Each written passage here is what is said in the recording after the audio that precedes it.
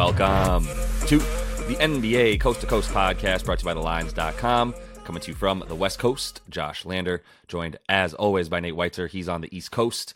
And we are looking at Friday with a nice slate here after just two games on Thursday, whereas Nate and I are recording this on Thursday evening as the Bucks and Pacers game is coming down to the end here. And we are already 4-0 on the night, Nate. We got the first half over, got Indy winning at the half as well. Giannis over 6.5 points in the first quarter, and Giannis over 44.5 points in rebounds and assists combined. He currently has 50 points in this game. So we hit that with his points, but we did take the points, rebounds, and assists on it. So we're looking at another 4-0 there. We got 4 more bets in that Hawks game as well.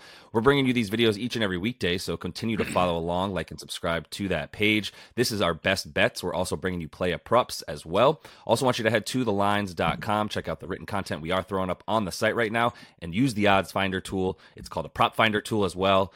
Make sure you're getting the best odds that are available to you. It's a nice little chart with all of that right in front of you. Nate, let's go ahead and run right into your first best bet, where the theme of the week has been fade the Clippers. Yeah, a little fade of the Bucks in the first half, and now fading the Clippers is what we're on. Eventually we'll get caught, but I don't think it's going to be on the last of their 4-game road trip here.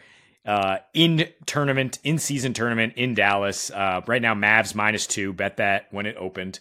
It might get a little higher as people start to realize that the Clippers are just figuring this thing out. Ty Lue said, quote, "It might take 10 games to figure it out." And this is game 3 on the road against a really good opponent. Like, the Mavs have been great. They lost their last game, so you're getting a little value because Derek Lively was out sick, and his props are already up. He's coming back. They also got crushed on the boards by those big Raptors, got bullied. You think the Clippers can do that? I do not. The Clippers are playing, 4 wings and guards and Zubac. They're 27th in rebounding rate compared to Toronto, which is 1. They've been out-rebounded since getting Harden, or in their last 3 in general, out-rebounded by 7 per game. They have the second worst offensive rating in that span. And most importantly, they are -22 net in the fourth quarter. So if this is a close game, as the line is indicating, like, I love the Mavs in a close game. They are a league best +57 in the clutch time right now. In clutch time, in games within 5 points down the stretch. As we know, Luka, Kyrie both can get their buckets. They're second and fourth quarter scoring, also 9th in fourth quarter defense this year. Also, number 1, limiting free throw attempts on the defensive end, and number 10, forcing turnovers. So James Harden, if you're going to try to play Harden ball, probably not going to happen against this particular team. They now have Grant Williams, who's given them a great defensive identity. Lively, already talked about the Rook has just been great in terms of a star in his role. +8.5 net rating when he's on the floor. And I mean, it's more just about let's fade the Clippers. Like, they're trying to figure it out. Harden and Westbrook at this stage in their career are very clunky together. Maybe they were always a little clunky, and that's why Harden came off the bench when he was at OKC. But I digress. Like, this could be as much about just saying, like, look, the Mavs at home in this environment, they lost their first in-season tournament game last week to Denver, at Denver. Mavs have been great at home. Luka has been great against the Clippers. He averages 40 points per game his last 7 against them.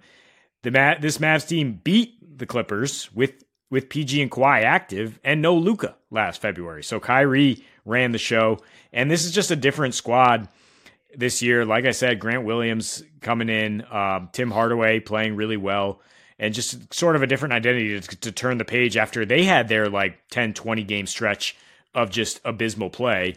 And they were able to bounce back after the offseason. And right now the Clippers are in that sort of muck.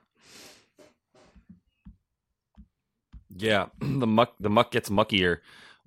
I was kind of wrong, and I think a lot of people were, when Russ Westbrook came to the team, and we were like, what are we doing here? Like, we've already got 2 guys that need the ball, whatever. And it's not like we really got a full sample of the 3 of those dudes playing together. Kawhi never really played, or PG didn't then come to playoffs and Kawhi's out right away, etc. But I would still say that the Russell Westbrook experiment up to the this point has been like a success as far as especially compared to what other people might have thought. But you're just throwing another guy in there that isn't even really like Russ in a lot of ways, but it is in that if he's not on the ball, unfortunately, like sometimes, he doesn't do as much off of it. Now, Russ has come to play and done that for them, and that's why he's been a success on this team, but Harden hasn't, and just the one person standing out there 30 feet away, not good. Everything else you said about Dallas, I totally agree with. You know how much I love Lively after watching him play a few games. And like you said, just doing what is needed of him as a rim running center, and blocking some shots and defending a lot more of the paint than they've had. So I'm with it. Continue to fade them. And I think that the Mavs will probably continue to surprise us this season as a team that is better than we all thought as well. So, or most of us anyway. Let me go ahead and talk about a game that's really interesting right now, Nate, because we started doing research for this video, obviously Thursday afternoon and late morning even, and we were looking at this OKC Sacramento game going, OKC, they should not be dogs, even if Fox plays and is not that healthy, but plays, still kind of like ruled Fox. He's ruled out. That's what I'm saying, but I'm totally getting there. I know he's ruled out. Oh yeah. And like I understand that at this point. So it's just weird though because the lines got taken down is the way what I'm getting to. So like we start doing research, we like the Thunder. It's at 2.5 points that we're getting from them. Fox is then officially declared out like in between then and when we're about to record. And so now it's kind of like it's down. And by the time people are watching this video, when it comes out early morning, I imagine that the Thunder will be favored once again.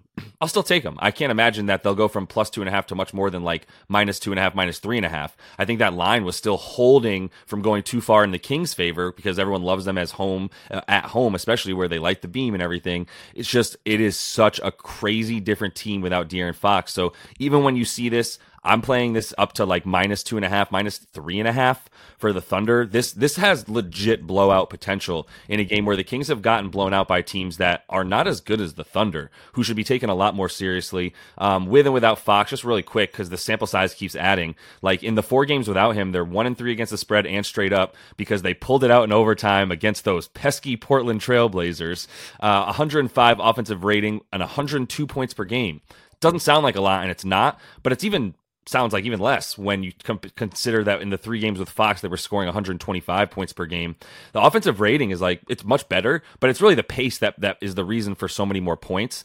The defensive rating is actually better with Fox in there. It's 112 with him. It's 116, almost 117 without him. So it's not like, he gets out and in there and they don't play defense. They just play faster, but they play better.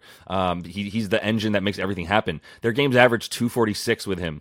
They've averaged 214 in the last 4 without him. A big reason for that, which I will talk about in player props, is Keegan Murray, who's a guy that they definitely need as sort of a third scorer, as a third scorer, especially when Harrison Barnes fluctuates between scoring anywhere from 8 points to 17 points. It's really not good enough to be considered your third guy. And Keegan Murray is really good when Fox is in there. He's above 12 points a game. He's up above 40% from 3 and from, the field. Without him, it's just those shooting splits drop. He's not a guy that really has learned to create his own shot at this point. So he's down to 37% from the field, 30% from deep when D Fox is not in there to really get everything going and then feed him out there.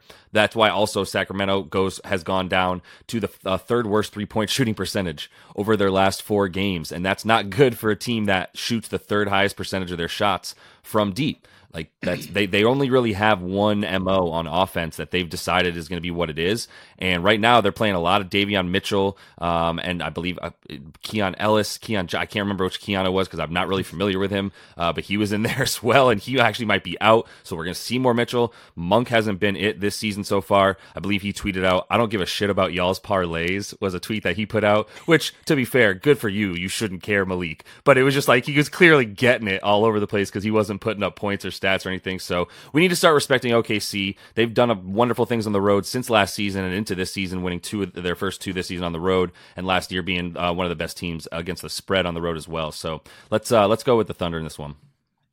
Yeah, absolutely. I mean, you look at the Kings; they've only played a few home games thus far, and they did have a great home court advantage last year. And you say, well, they're pretty good. They beat the Lakers on a back-to-back after an overtime or in overtime, and then they beat the pesky Blazers, as you pointed. So it's not really the same level of competition. OKC is a team that you would expect to like actually do really well in this type of in-season tournament. They might not be ready for like the big thing, but this is exactly what they are, right? They're like a junior light contender that's gonna, maybe actually win this thing, because they have the talent. They have a in-season tournament MVP, if you will, in SGA, and it'll be interesting to see how far they can go in this thing. The Celtics are playing their first tournament game here. They host the Nets. They are 10-point favorites, with the Nets, pretty depleted by injuries. No Cam Thomas, still no Claxton. Ben Simmons is questionable. Cam Johnson might be returning, but to me, I would rather just take the Celtics to score here. So I believe the team total is going to be 118 for them based on the spread in total. And I would play them up to 120. I think they'll be able to score a lot against this Nets team, coming back home after 2 road games against really good defenses, Minnesota and Philly. They come back home where they averaged 120.5 last season, and now they are just like buzzing offensively. Still a wagon. I mean, they averaged 137 in their 2 blowouts against, the shorthanded Pacers and the Wizards, who everybody's dropping that much against. But that's what they've done so far this season at the Garden.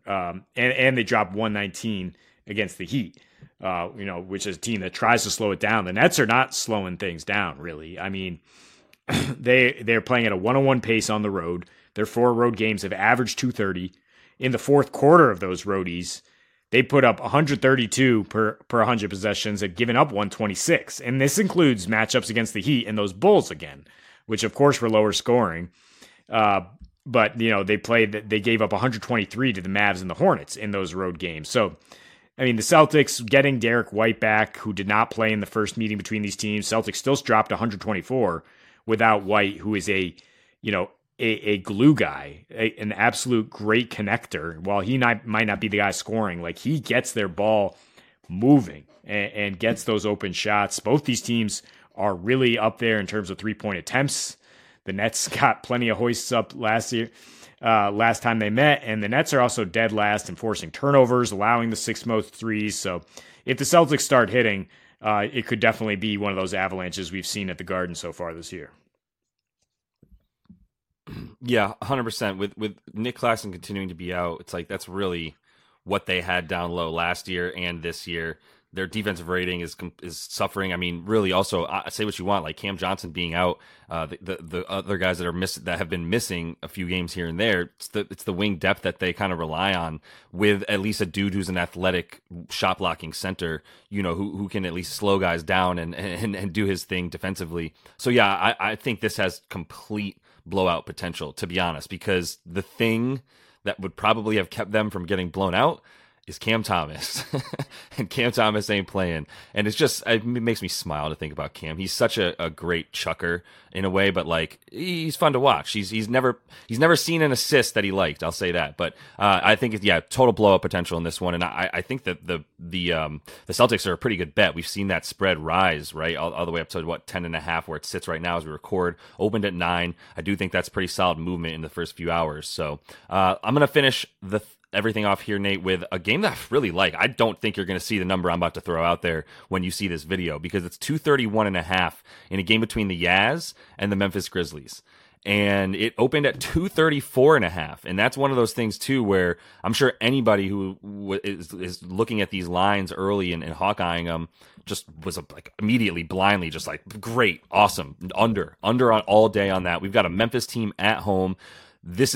It was totally bloated by the fact that these two teams played recently. So just to be very clear, I'm going under 231.5. I think this is going to probably be around 228.5 by the time that people see this. I'm still going under that number, by the way. Under 228 is still good enough, close enough to 230, which is my magic number to go under for sure in this game. So there's 2 Memphis games this season that have reached 230 points total. That was that one game was at Utah. That was 110 to 124, and the other one was at home in Memphis, but it was versus Dallas, where, good Lord, Kairuka just ate them alive, and we know what Dallas be like, so let's just leave that alone. But the other one was Utah on the road, and there's just such stark differences between Utah at home and on the road, where they have one of the best NBA home court advantages, for sure. They always do, year in and year out. At this point this year, it's very stark. Like I said, 120 points per game in the 4 home games they played versus 105 games. 105 points per game on at home, right? On the road. You get what I'm saying? I'm stumbling over it, but there's been 5 games on the road, so it's equal sample size. They're 0-5 when they get on the road, playing at 100 pace versus 104 pace at home. They have a -18 net rating on the road, and look, they played some good teams at home when they've been on the road. Like they had to play Denver at home, and then they played the Suns as well, but it's not like there's been that much difference in the competition other than that, to be honest with you. And it's really the same, like I said, same as last season where they averaged 4 more points per game at home than they did on the road. It's not even really worse defense. It's just much worse offense. And this is just a situation with Memphis where, like, come on, man, like they can't score. It is a problem. Say what you want, but like Tyus Jones, DeAnthony Melton, all these guys that were there and are no longer there to sort of make up for Ja when he's not in, that's not there right now. And that's been a huge problem for guys like Jaren Jackson as well. I don't think they're going to be able to score very much themselves, but I know that you like guys like Marcus Smart to be able to lock up some of the guards on Utah who do not play a lick of defense, by the way, which isn't really going to be a problem because you're not generating much offense from this Memphis backcourt right now to really worry about it. Yeah, exactly. You look at the Jazz on the road this year, and if anything goes over, it's because the other team drops like 130, and Memphis is just not capable of doing that right now. You mentioned Marcus Smart, who, I like his defense, but it's just a huge difference in style of play when you used to have Ja Morant buzzing up and down the court, and now you have this, like, really, it's a square peg in a round hole. It's Marcus Smart, even in the modern NBA, no matter who he's playing with. He's just not quick enough with his decision making and with his passing, and he's not a good enough shooter to be part of an elite offense at this point. I mean, I just look at how good the Celtics offense is without him and how bad this Grizzlies offense is this year, and that's kind of the conclusion. But I do think Memphis will get some grit and grind going. I'm looking at some unders for the Jazz. Jordan Clarkson probably, because Smart should be all over him. But I like the under for the game, because I think that's the best way to just approach it, is just fade this Jazz offense on the road. Nate, let's go ahead and get into your first NBA play a prop for Friday. Yeah, Kelly Oubre over 13.5 points. The Sixers are at Detroit here, about 7-point favorites in the in-season tournament. Look, I like Oubre to just score. He has one job. He does not pass. You said it earlier, Cam Thomas never saw an assist he liked. Oubre feels the same way, averaging 17.5 in just under 30 minutes per game for the Sixers team. And he's facing a Detroit team that has given up the 6th most points to small forwards. Interestingly, the only time he hasn't hit this prop this year was against like the worst teams the Blazers have faced. It was again in blowouts over the Wiz and the Blazers. And I'm like, is that a red flag? Is like Oubre not stepping up when they don't need him to? No, it's because Joel Embiid dropped like 45 in 20 minutes in both of those games. He's just going absolutely bonkers. They didn't need anything. We'll see what Jalen Duren can do tonight against Embiid. Only their second career meeting. He did help hold Embiid to 22 points the only other time he faced him. At this point, much more of a man than a boy than he was maybe 2 years ago when he did line up against the MVP. Overall, Detroit allowing the 9th fewest points to centers. And like I said, they've been very vulnerable on the wing. They allow the highest free throw rate in the league. And they allowed the 3rd fewest assists per game, which actually encourages me that you're not going to be having nice free-flowing offense. You're just going to have a guy like Tsunami Papi who does not pass. Again, he just looks for his shot, and he never really saw a shot he didn't like. Also, the in-season tournament thing, the whole festive court and atmosphere. He's got to love vibing into that, right? I mean, he leads the league in blown kisses, as Zach Lowe says. So yeah, if we could bet on that prop, let's parlay it with this one. I like the angle of let's just call him slightly narcissistic Kelly Oubre shining in a moment where they're trying to get some more pub on these games and the courts are a little bit more vivacious, if you will, which is something I know he loves, into fashion, all that. Whatever. I'm here for that player prop. I'm going to go with a fade here. And as I've mentioned a couple times now, we're recording on Thursday night. And what's interesting about this Kings and Thunder game is that like De'Aaron Fox was just ruled out, which means right as we start recording, the lines were taken down for this game. So Keegan Murray doesn't have any props, and he didn't anyway because they were waiting for the Fox news to come out. And Keegan Murray, especially, is someone who's going to be super impacted by Fox coming out. So here's what I'm saying for when you watch this video. If you see a 13.5 or any higher, like I like an under on that. 14.5 I feel great about. And I'm using those numbers too because 15.5 has been his points prop even since De'Aaron Fox went down this, 4 games ago now. He was there for the first 3. You look at Keegan Murray's numbers without him, it's just startlingly different. It's especially different in the category of shooting percentages, where he shoots basically 42% from deep with De'Aaron Fox in there, and he shoots 31 or 30% from deep with him out of there. And that's been this season. He's not shooting 41% last year as well. That's this season. In the 3 games with him, he came out firing in those first 3 games. Scoring a ton of points each game, getting well above this prop before he then left, and then the 4 games in a row without him, we go right down. He averages a couple more points a game with D Fox, even going back to last season when he didn't have his point guard. And like I said, all those shooting percentages just go way, way, way down. And actually, I'm sorry, I was talking about the full sample size of 74 games total in his career without D Fox, or with D Fox. He's at 41% from deep. So it's just because he's stand and shoot, right? Like even the last game where they just got blown out by the Rockets, I think he had 2 uncontested shots in that game when I was looking at the box score of his like 12 field goal attempts. So it's going to be the same thing. His threes are not open. That's why he's gone down to like 12% right now in his last 3 games from deep, because he just can't hit anything right now, including that 0 for 8er against the Rockets. So I think that's going to continue in a game with the Thunder where they lock up small forwards. That's obviously they have a lot of Jalen Williams covering that particular position, plus a couple of other guys, including Lou Dort. If you want to get thrown in the Dorter chamber, come get it. I don't think it's going to be a good night for Keegan Murray and really for the Kings in general. Yeah, fading the whole Kings offense without De'Aaron Fox, no problem with that.